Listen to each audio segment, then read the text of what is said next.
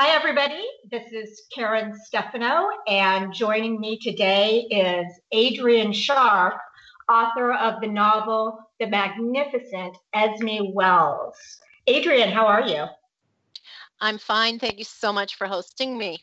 Oh, it's my pleasure. I loved your novel, and I also have to say I love the cover art. Who did that for you?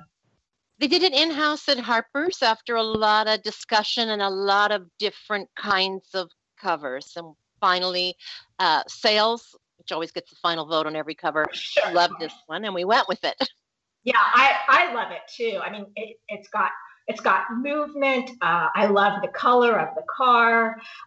It really gives a good preview of the story too. So they did a great job for you on that. Including the little girl with her head stuck out, Yeah. pointing to the adventures ahead. Very much Yeah. Esme-like. Yes. Yeah, very much, very much. So now that I've talked on a radio show about visuals, when people don't have the book in front of them, why don't you tell our listeners a little bit about what this novel is about? It's the story of the young daughter of a Busby Berkeley dancer over at MGM, whose father is a bookie who begins to work for Mickey Cohen and Bugsy Siegel. And the family eventually ends up in Las Vegas, where my protagonist becomes the first burlesque dancer on the new Las Vegas Strip. So the cover is sort of capturing their travel from one palm tree kind of a place to another in pursuit of all their dreams. Lovely. Would you do us a favor and read for us for a little bit, maybe from the beginning chapter? Yes, so I'll read the first few paragraphs, which is about the father and daughter a few years after the mom's death, driving out to Las Vegas in 1945. My father and I first drove out to Vegas with Benny Siegel in late summer 1945. All three of us covered with fine brown sand by the time we got there. We shook it from our clothes and our hair and swept it from the seats, the floor, even the dashboard of Mr. Siegel's little red convertible. And when we were done sweeping, Mr. Siegel offered me his hand with his manicured nails to help me out of the cramped little back seat where no one but a child could possibly fit, his face jubilant and eager, as if he were about to show us some great prize. I jumped from the car, all excited, only to gaze with my father and Benny at the blank acres that held the ruins of some old motel where the Flamingo Club and Hotel would soon be built. That was the prize, the unformed future. The landscape was otherwise empty, except for the carcass of a prairie dog, a collapsed bundle of doll fur and bones. I looked around for something else to focus on, and when I found it, I squinted to see the shapes better. Not cacti, but the El Rancho and the Last Frontier, the casinos built before the war, the only things in sight, little specks far down the highway that would eventually be called the Strip. Lovely. Thank you so much. Welcome. Well, Adrienne, I've read the book, and obviously, as a reader, I've formed my own opinions. But I want to ask you, as her creator, who is Esme? What is her essence? Well, maybe I can answer that by telling you that it's a bit of a family story. Although my mother was not a burlesque dancer and has never been to Las Vegas in her life, but she was the daughter of these two really gorgeous, reckless parents who did not want to have ordinary lives. And so, in pursuit of that extraordinary life they wanted to live, they dropped my mother off at a Baltimore orphanage, got in the car, and drove west. They lived out in Los Angeles so that my grandfather could gamble and lay bets and do tip sheets at the great trio of racetracks out here, Del Mar, Santa Anita, Hollywood Park.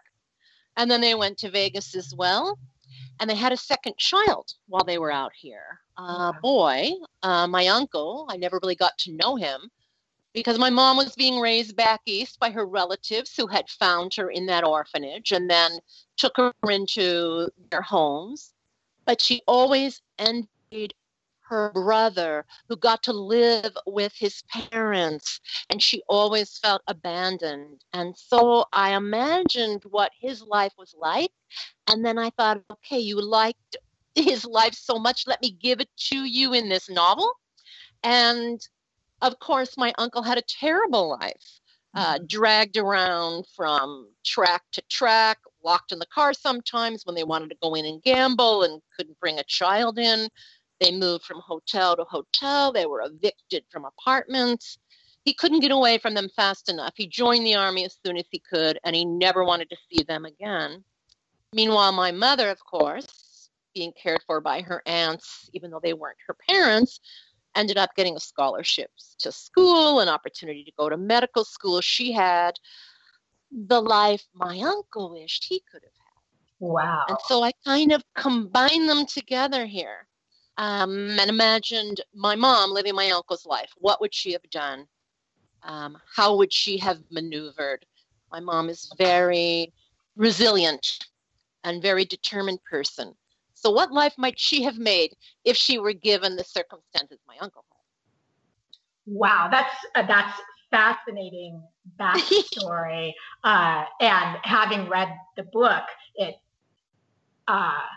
kind of gives me shivers hearing you describe this. And it was interesting because I did wonder right away if there was some kind of a personal or family connection to these places. It felt very natural and familiar. So let me ask you. So then, did your mother reunite with her parents at all? She always hoped to see them again, or that they would leave her something in their will, something to show that they remembered her or cared about her. By the time she tracked them down, and my grandfather had already passed, and my grandmother had dementia, and she didn't even know what had become with her husband. She thought maybe he'd run off with some other woman. My grandmother didn't know who my mother was. And when my mother introduced herself, she said, "Oh, I have a daughter with that name." And when my mother said, "I am your daughter," it didn't really compute. And my grandmother just said, "We don't discuss family matters."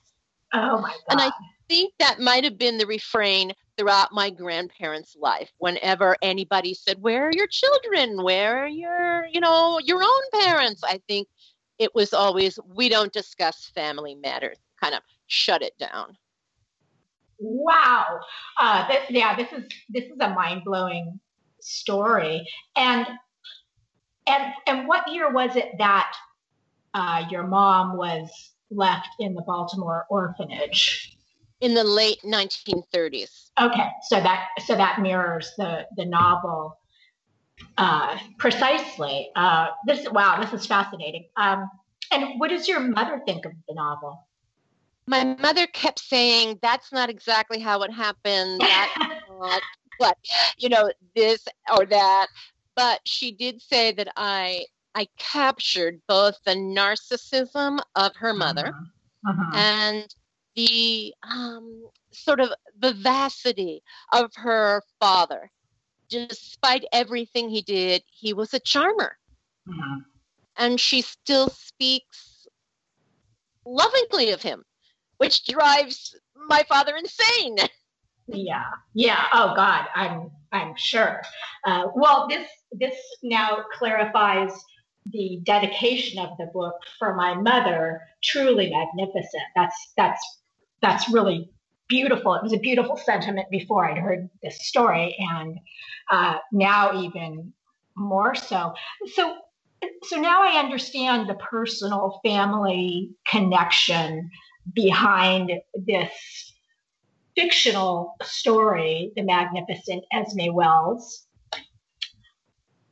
But the novel reflects such a real sense of detail for both Las Vegas and Los Angeles in their respective periods. So 1939-ish for Los Angeles, 1945, 47-ish for Las Vegas.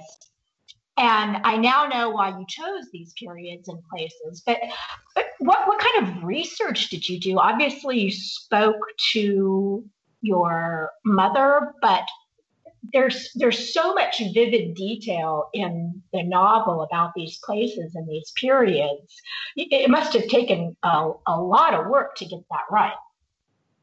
The work was fun work, though, and by peculiar circumstances, I live in LA and I've gone to Vegas many times, so these are two cities that I know and that I was able to go look at, pick out their neighborhoods, with precision. Mm-hmm. And because of the internet now, I was able to go look at USC's archives of, they have photographed every decade of this city.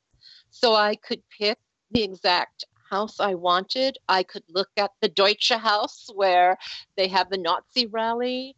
I could go on University of Nevada, Las Vegas website and look at all the old hotels and what the casinos looked like inside and look at what the showgirls wore and who the major figures were. And I could track the evolution of the Strip.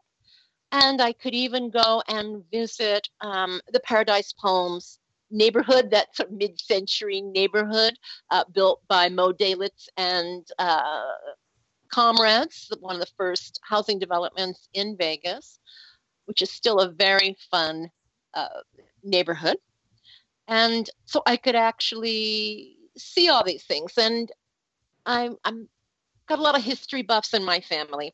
So we're always reading history books. And my last book was about Matilda Kościuszynska, who was the mistress of Nicholas II. And I had to do a lot of research for that as well. And it's always overwhelming in the beginning because you just are pelted with faces and characters and personages from those times. But I've learned if I'm just patient and just keep reading and just keep looking, eventually it's going to be like the water I'm swimming in. Mm-hmm. Sort of got to the point with the Romanovs where if I looked at a photograph's caption, I could see if somebody had been misidentified because I knew them all so well.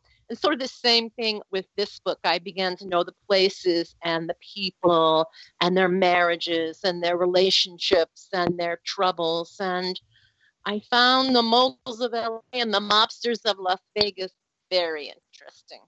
Yeah, absolutely. And that comes across on the pages of this novel. And these periods and these two cities become like characters in the novel. And it was funny because I was thinking it's a very, very different book, a very, very different period, different story. But as I was reading your book, it made me think of Janet Fitch's White Oleander. And then I flipped the book closed and saw she had blurbed the book. So I thought that was quite funny. But let me ask you, what other books have you loved where place and a period becomes like a character in the novel? I think I might always be drawn to those kind of books. Mm-hmm. And I'll tell you what I'm reading right now, which is sort of silly, but I have been reading Prairie Fires, the biography that just won the Pulitzer about Laura Ingalls Wilder. Fascinated by that book. And now I've gone back and I'm reading all of Ingalls Wilder's work from, Little House in the Big Woods, Little House on the Prairie. And that is a landscape and a period that is the character, that is the antagonist for the journey of these sort of duped pioneers who thought they were going to homestead on fertile land, which was all a lie, created by the railroads who wanted to sell this land along their track and have towns built and warehouses. And they could never make a go of it because there was never enough rainfall. They destroyed the ecosystem, and they starved, and millions of them who've gone out there had to move away. Their lives were broken. That is fascinating to me. That's a real character in a novel. Yeah, absolutely. I've been giving this some thought in anticipation of having the opportunity to speak with you and thinking about other books that I've read recently where place and a city becomes a character.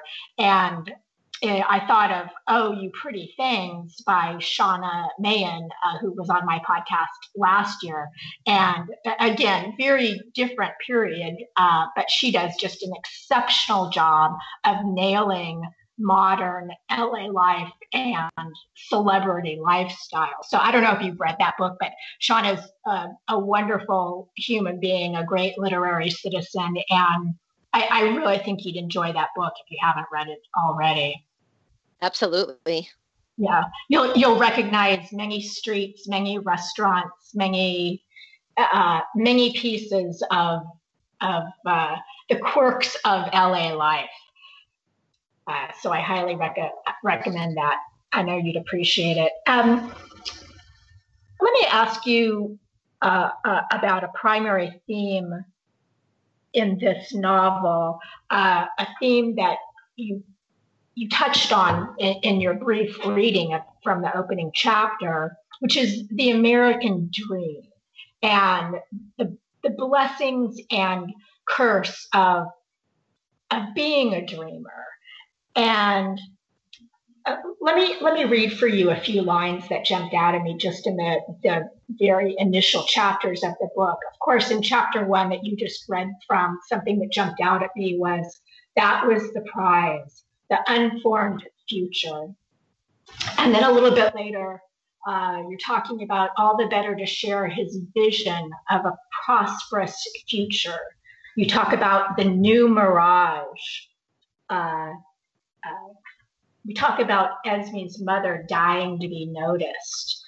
And there's talk about the big wide future for those dreamers. And then at the end of chapter 4, and this of course is Esme narrating, saying, I used to love to listen while my parents talked like that, back and forth, their dreams, great puffs of smoke that made a lullaby for me.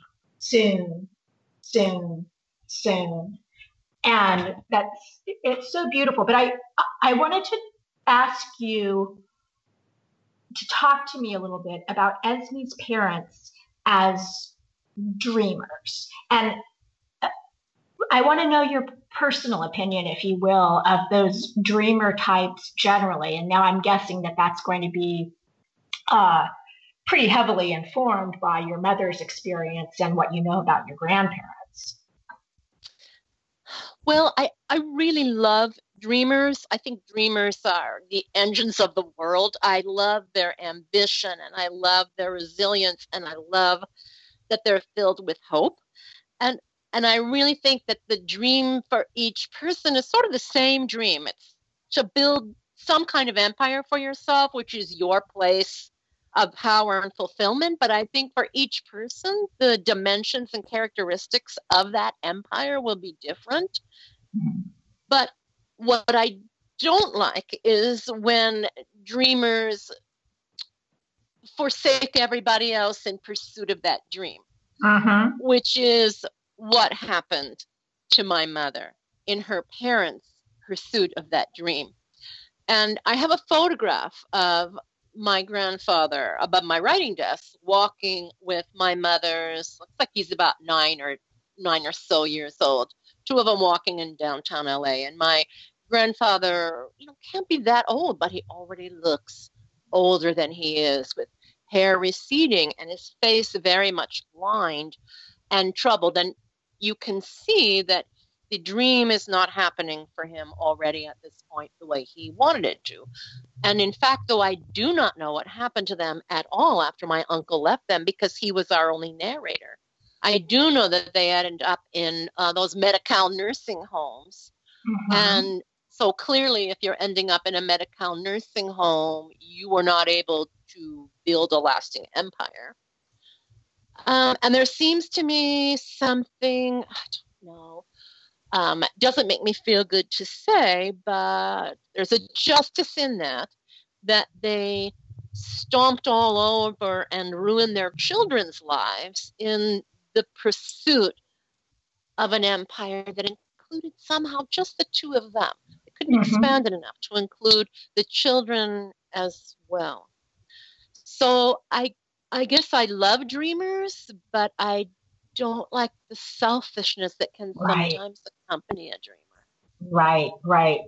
I couldn't agree with you more. And Adrienne, talking to you, next time I'm up in Los Angeles, we're going to have to get together and have more than one glasses of wine, because very different circumstances. But your personal family story is really resonant with the story of my grandmother and her abandonment of my mother, and the scars that left. And she was kind of she was one of those dreamer types, and always in pursuit of bettering herself, and in whatever way she could. She was a woman with a second grade education. She was very beautiful, and but she would run off and just abandon my mother. She would go to, and you're probably familiar with these in the 1930s, the Depression era dance marathons,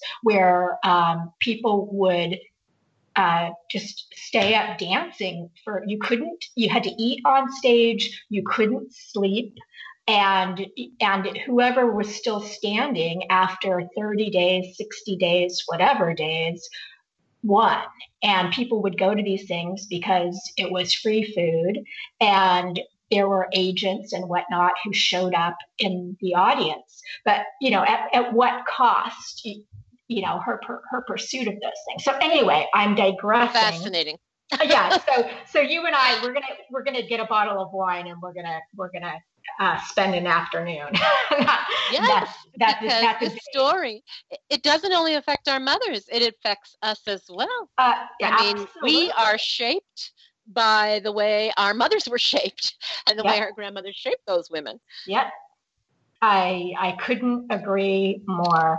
Now back to this dreamer and the theme of the American dream.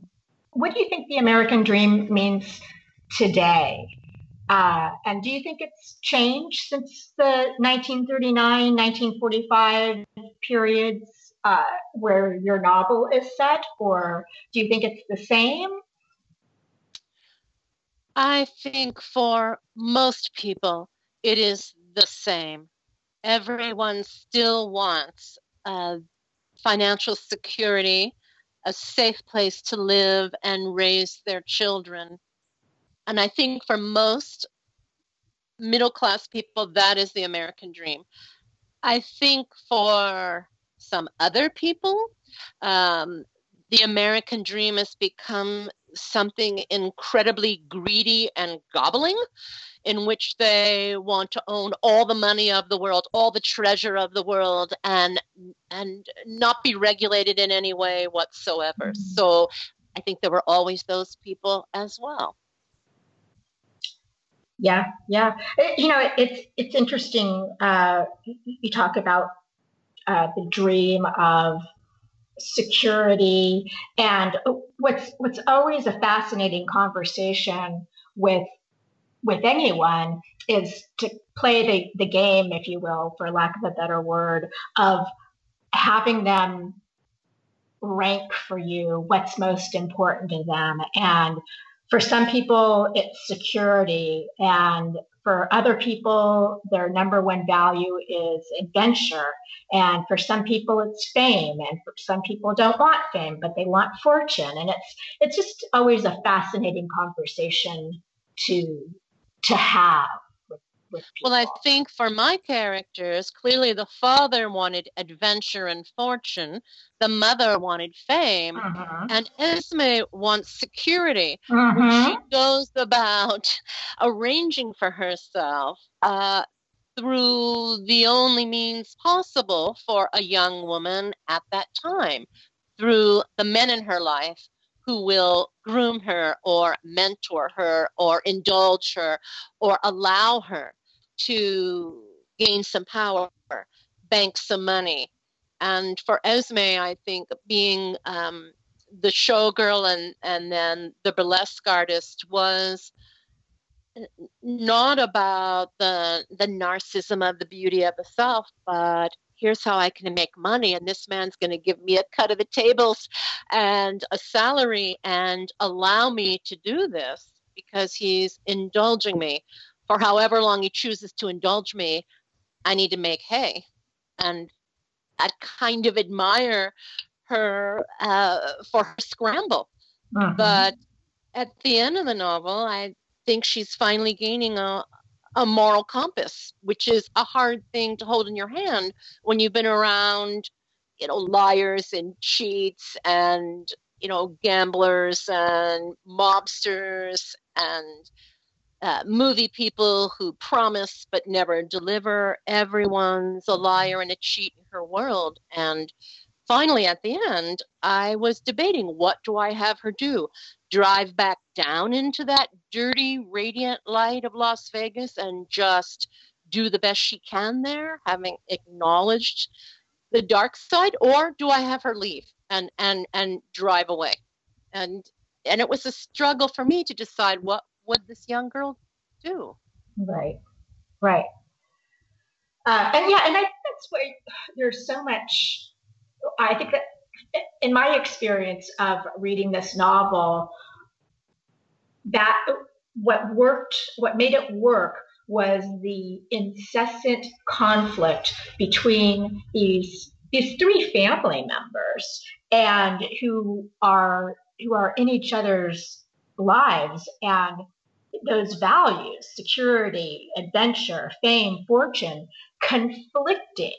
And so I think that for me, I think that really encapsulates what made this story so moving and kind of unputdownable. But we're running out of time. So as we start to wrap up, I want to ask you a craft question. And that is that you move back and forth in time and in place throughout this novel. And you do it seamlessly without missing a beat. I didn't get snagged up once. And I wanted to ask you, what is the trick to moving back and forth in time in fiction without losing your reader? I think each writer does it differently. For me, I simply use the chapter breaks. And what I try to do was sort of pick up with something the reader would remember from the last time we were in 1939, or the last time we were there in the late 40s, becoming the early 50s. My 1939 section is just a summer. My Las Vegas section, which in 45, stretches over 5 or 6 years. That one was a little harder because I had to reorient the reader to place or character because Vegas was changing. In 1939, nothing was changing. It was the family together, in LA. In Vegas, a whole city was being built around them. All the hotels were going up.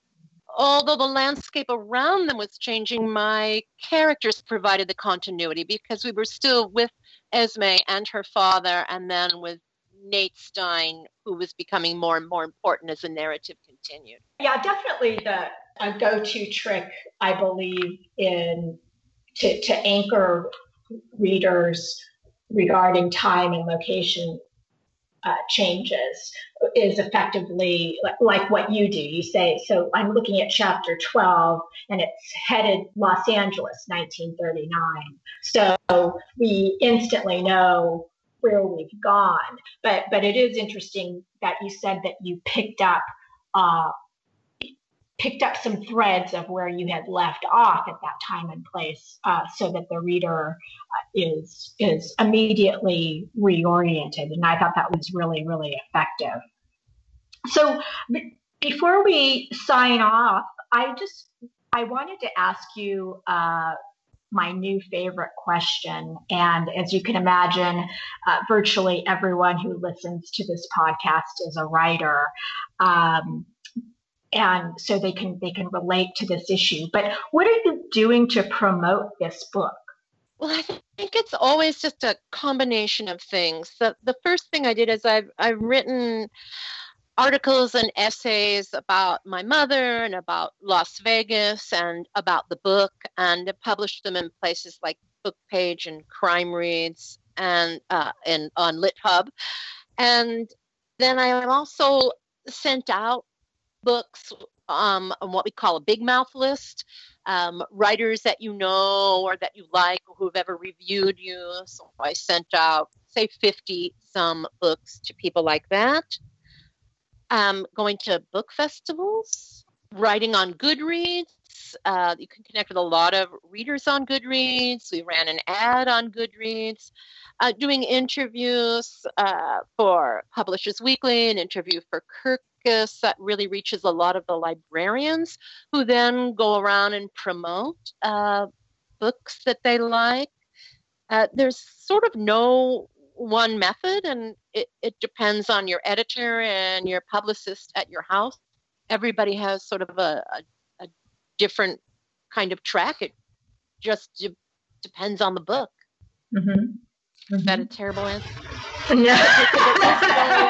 know, I know there's no way to answer that question. That's why I like asking it so much, because again, everyone who's listening, one, they're learning from everyone's very different answer to that question, and they're empathizing because there's, the short answer, the summary is like everything humanly possible. And within the means of the resources available. But on that note, before we sign off, it sounds like people can buy The Magnificent Esme Wells anywhere, right? Amazon, your local independent bookstore. That's right. Yep. Okay. All right. Well, again, this has been Adrienne Sharp, author of the novel The Magnificent Esme Wells. Adrienne, I really appreciate you joining me, and I mean it. I'm gonna track you down, and we're gonna spend a couple of hours together in LA and talking about our mothers and grandmothers. Yes, Karen, you're gonna be my new best friend. Okay, good. Okay, thanks, Adrienne. Okay, all right. bye-bye. Thank you so much.